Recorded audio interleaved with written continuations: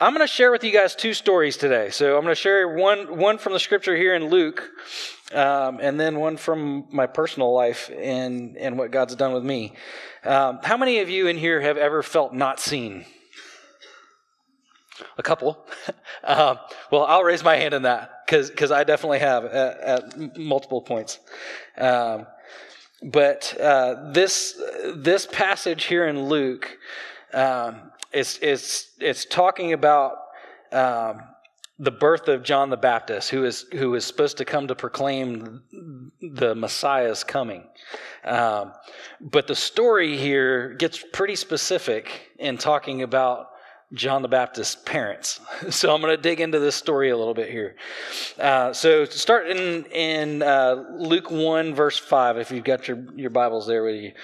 I'm just going to read through verse 25. I'm going to read the whole story basically, and then I'll come back and kind of break down some of this. So in the days of King Herod of Judah, there was a priest of I don't know how to say that, Abiah's division named Zechariah. His wife was from the daughters of Aaron, and her name was Elizabeth. Both were righteous in God's sight, living without blame according to all of the commands and requirements of the Lord. But they had no children because Elizabeth could not conceive, and both of them were well along in years.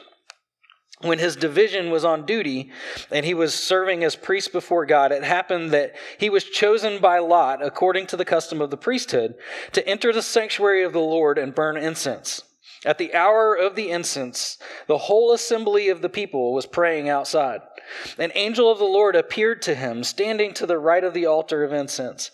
When Zechariah saw him, he was terrified and overcome with fear. But the angel said to him, "Do not be afraid, Zechariah, because your prayer has been heard. Your wife Elizabeth will bear you a son, and you will name him John. There will be joy and delight for you, and many will rejoice at his birth. For he will be great in the sight of the Lord and will never drink wine or beer. He will be filled with the Holy Spirit while still in his mother's womb. He will turn many of the children of Israel to the Lord their God, and he will go before him in the spirit and power of Elijah, to turn the hearts of fathers to their children, and the disobedient to the understanding of the righteous, to make ready for the Lord a prepared people." "How can I know this?" Zechariah asked the angel, "for I am an old man, and my wife is well along in years." The angel answered him, "I am Gabriel, who stands in the presence of God, and I was sent to speak to you and tell you this good news. Now listen, you will become silent and unable to speak until the day that these things take place, because you did not believe my words, which will be fulfilled in their proper time."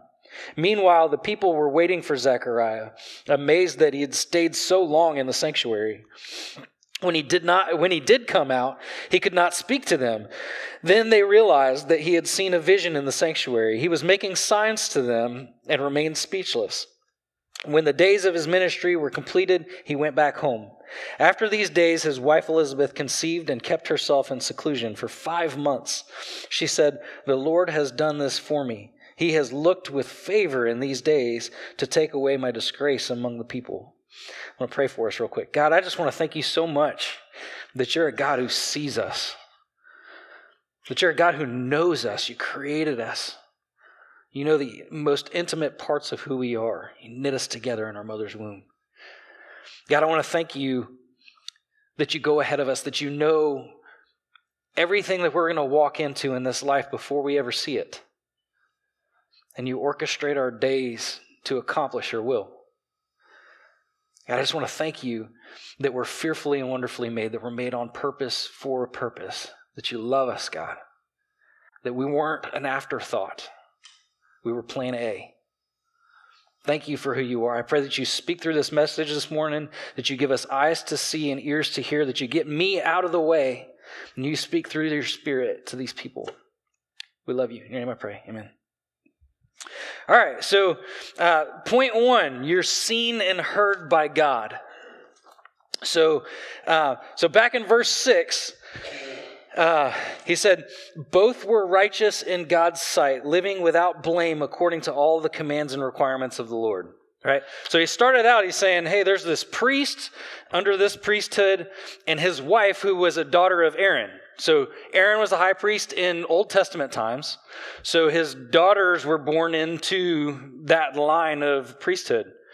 In order to be a priest in Jewish culture, you had to be born into the line of priests. So both of these people were born into that lane there.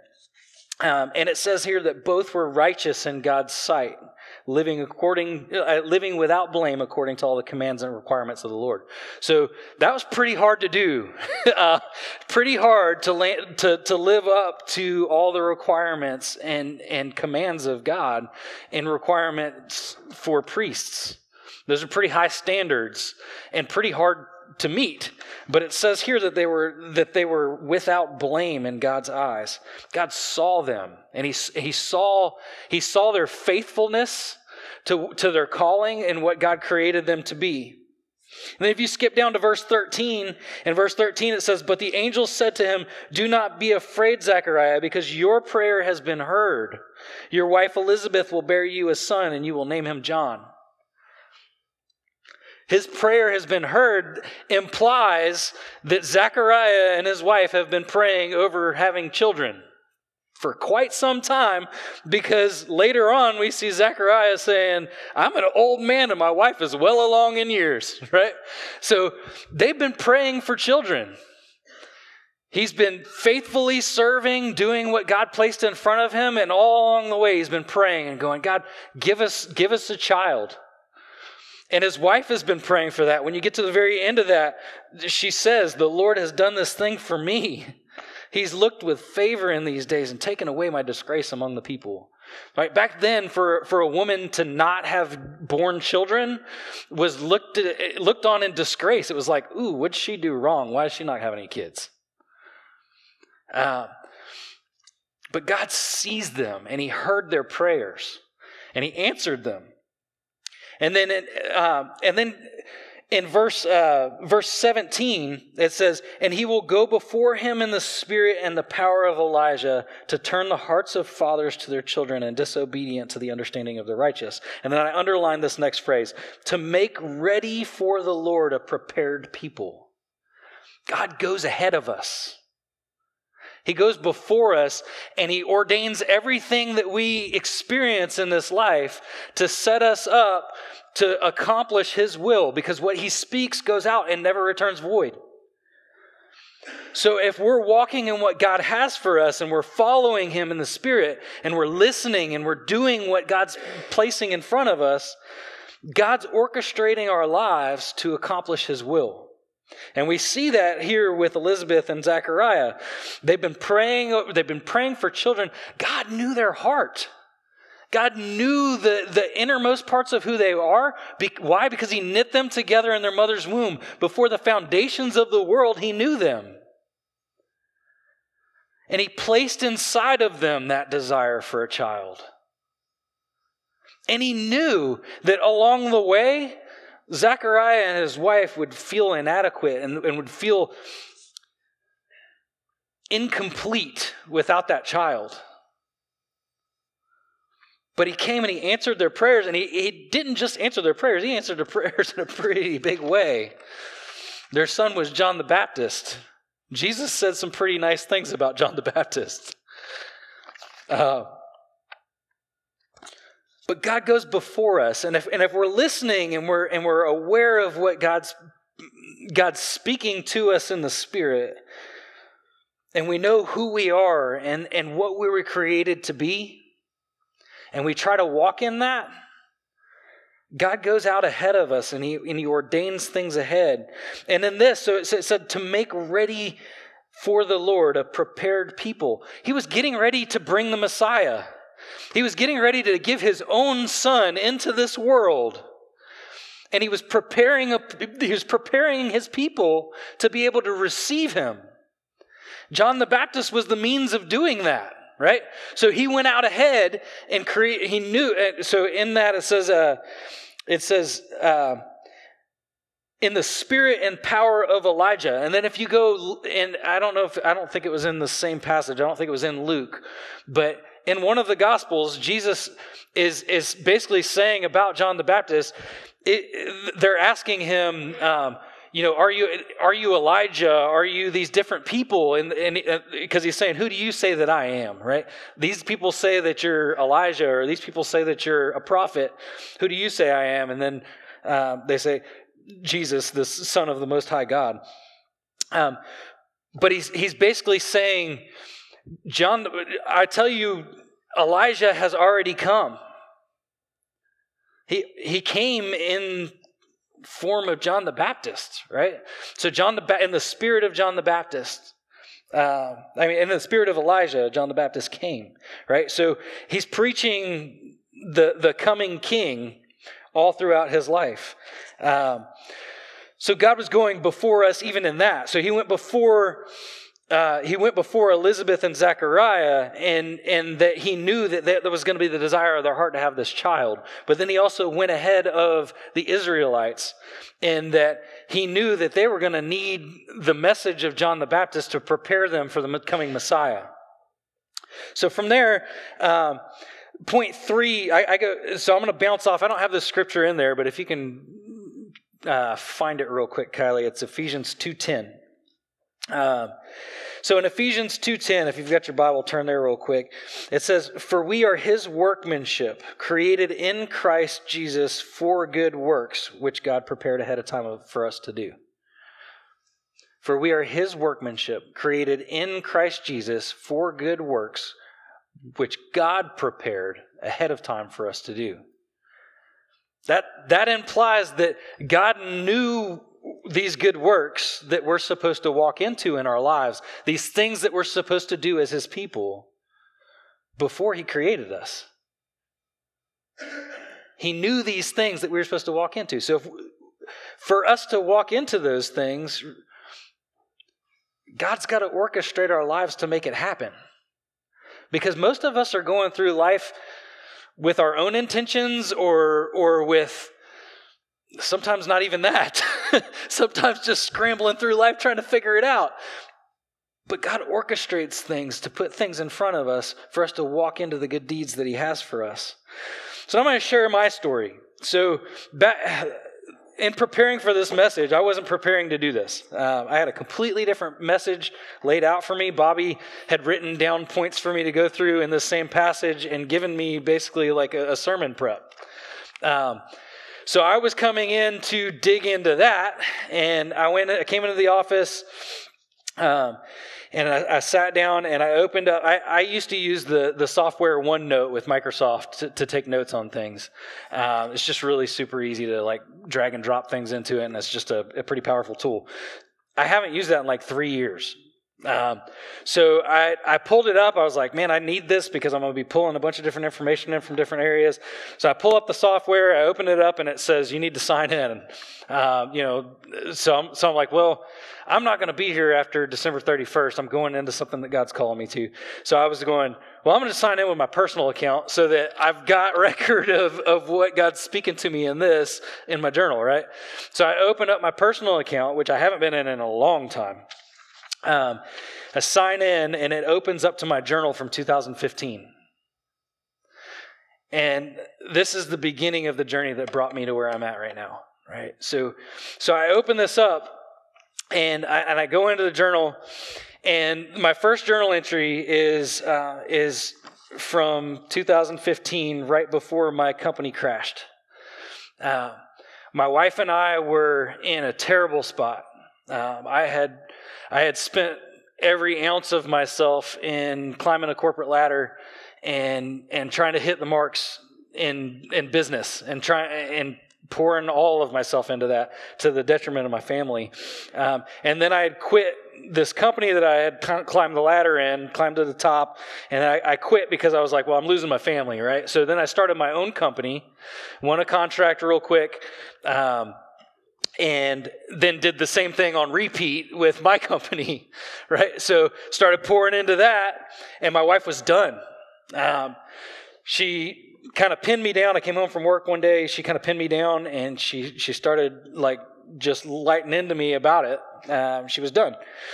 Telling me she was going to take the kids and go to her mom's house, and which was 3 hours away. and it got really ugly really quick. Long story short, I ended up taking her out on the porch. We had this long conversation. I convinced her to stay. And I spent the next, like the next 3 months breaking things off of myself and rewiring my brain to prioritize my family above work. And then in seeking to do that well, I was praying and I'm going, God, why have you allowed me to be put into this place? Why have you allowed all this stuff to happen? And God, I remembered a message that I had sat and listened to from a previous church from Revelation, where he used a scripture from Revelation where it said, remember the heights from which you've fallen, remember your first love, go back and do the things you did before. So I was like, let me do that. Let me start doing that. What were the things that I did before? And then I realized, in trying to prioritize my family, that the way that I had disrespected my wife and the selfishness about how I had gone about in my life wasn't just directed towards my wife. I'd done the same thing to the Holy Spirit. And I knew that if I didn't fix that relationship between me and God, then I could forget the other relationships. So I started pouring in, and I was like, well, God, remember the heights from which you've fallen, go back and do the things that you did before. What were the things that I did before? I was seeking your face. I was in the Word all the time. I was praying like nonstop. If I wasn't reading the Bible, I was reading another Christian book of some sort. Like, I was immersed in seeking God's face. And God had started kind of chiming in and going, hey, you should go to school and start taking some schooling towards ministry stuff, towards understanding what you believe better. And that's what started my journey with God.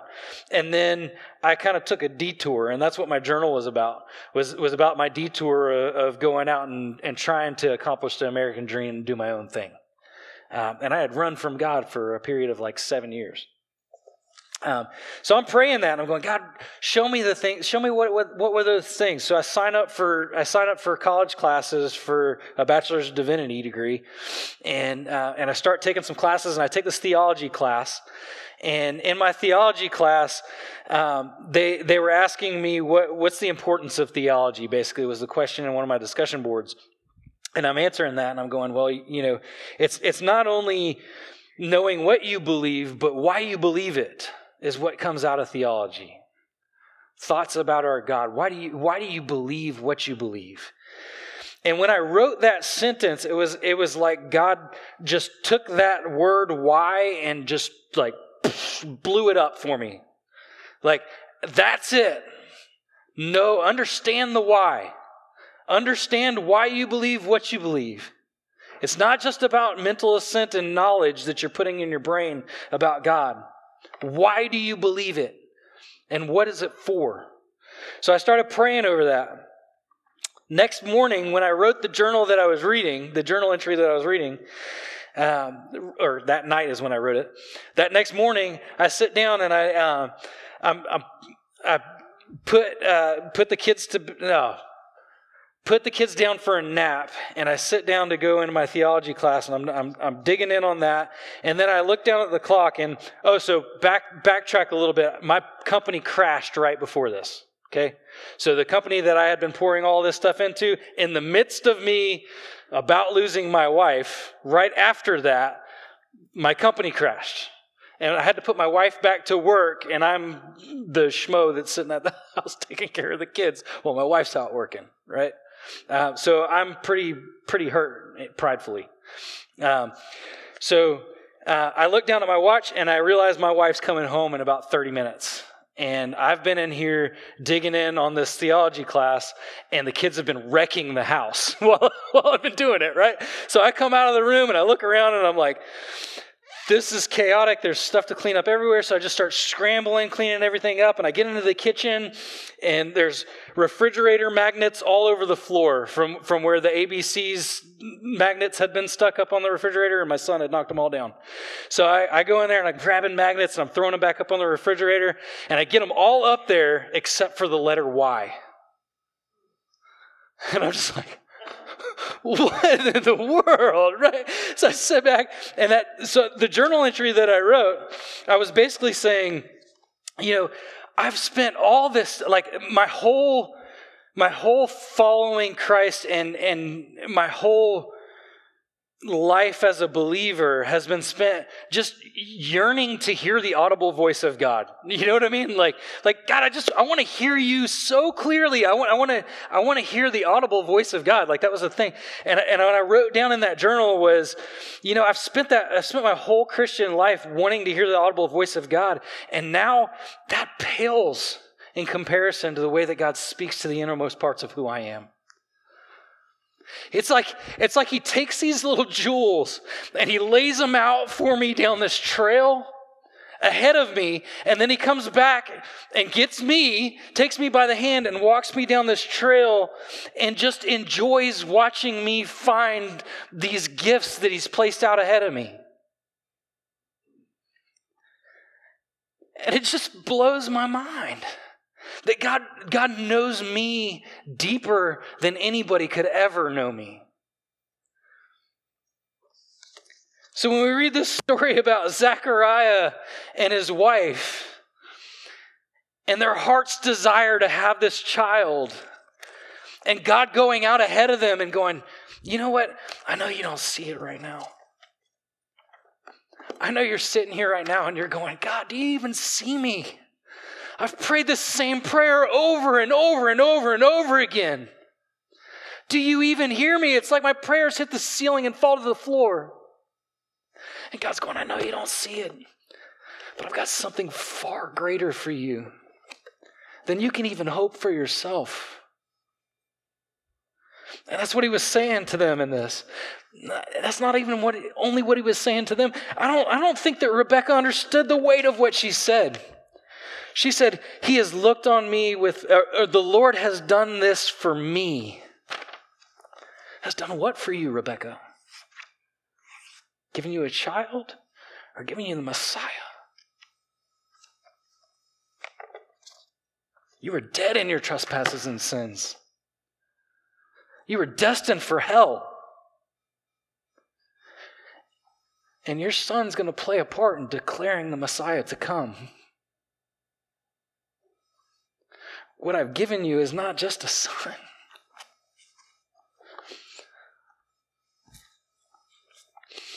I know there's a lot of you in here who are probably going, man, you know what? I've prayed this over my life. I've prayed specifically for my heart's desire. Does God even see me? He sees you. He sees you and he knows you. Let me tell you about my story. So from that point, I'm praying this and I'm writing down in my journal. I started writing about fear, and I was like, fear has dominated my life. And I was like, so I remember two specific instances where fear kept me from doing the will of God in my life. And one of them was I was sitting in the back of a church, and I'm looking into this church and listening to this message, and this church is just dead. There's no life in it. I'm sitting in the back, and God gives me this, recalls Ezekiel's valley of dry bones in my brain, and then asks me to stand up and speak it over this body of believers. And I was like, hey, no, I'm not doing that. I'm going home. And long story short, God rebuked me several times over the course of listening to this message, saying, who gives a man his mouth? That was what he said to Moses, right? And then from Jeremiah, don't let them tell you that you're young. You go and say and do what I tell you to go and say and do. And then in Timothy, when Paul's encouraging Timothy, don't let them tell you you're too young.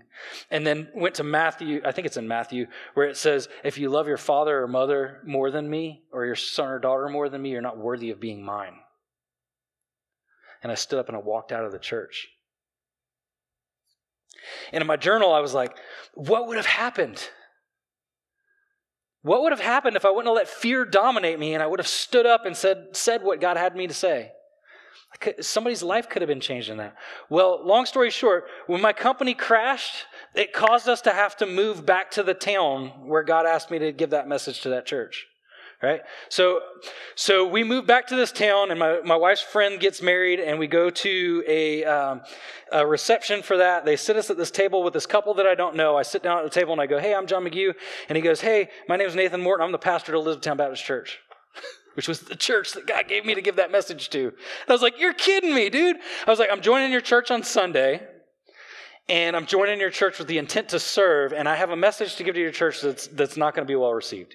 So he's like, game on, let's do this. So I start meeting with him. I go into the church. I deliver this message. Nothing, right? Like, that's no change in blank stares. I got you, Callie. So I see that, and then about a month later, after me praying, God, was this about obedience? What was this, right? About a month later, I run into this guy, Jeff Ryder, and he's a missionary from Papua New Guinea. He spent 20 years in a tribal mission situation, learning a people group's language, learning their culture, translating the New Testament for them, planting a church in a tribal setting of indigenous tribal people, setting up an eldership there, setting up an actual church there that's out planting churches in Papua New Guinea now. He shares his story, fires me up towards missions. I've already been fired up towards missions. Fires me up towards missions. I sit down at a meet and greet with him and his wife, make a serious connection with this guy. Over the course of the last, I guess that's probably been 7 or 8 years now, I've kept in touch with him. God brought me through this whole journey here to break some things off of me and prepare me for what he's calling me into. We're leaving here December, hopefully 1st of January, and going to start a missionary training center in Pennsylvania, where we're going to teach people to reach unreached people groups, which is my heart song, right? Like everything that God placed inside of me, all the things that I've been praying for and going, God, do you even see me? Even over the last 3 years of serving here, God, do you even see me?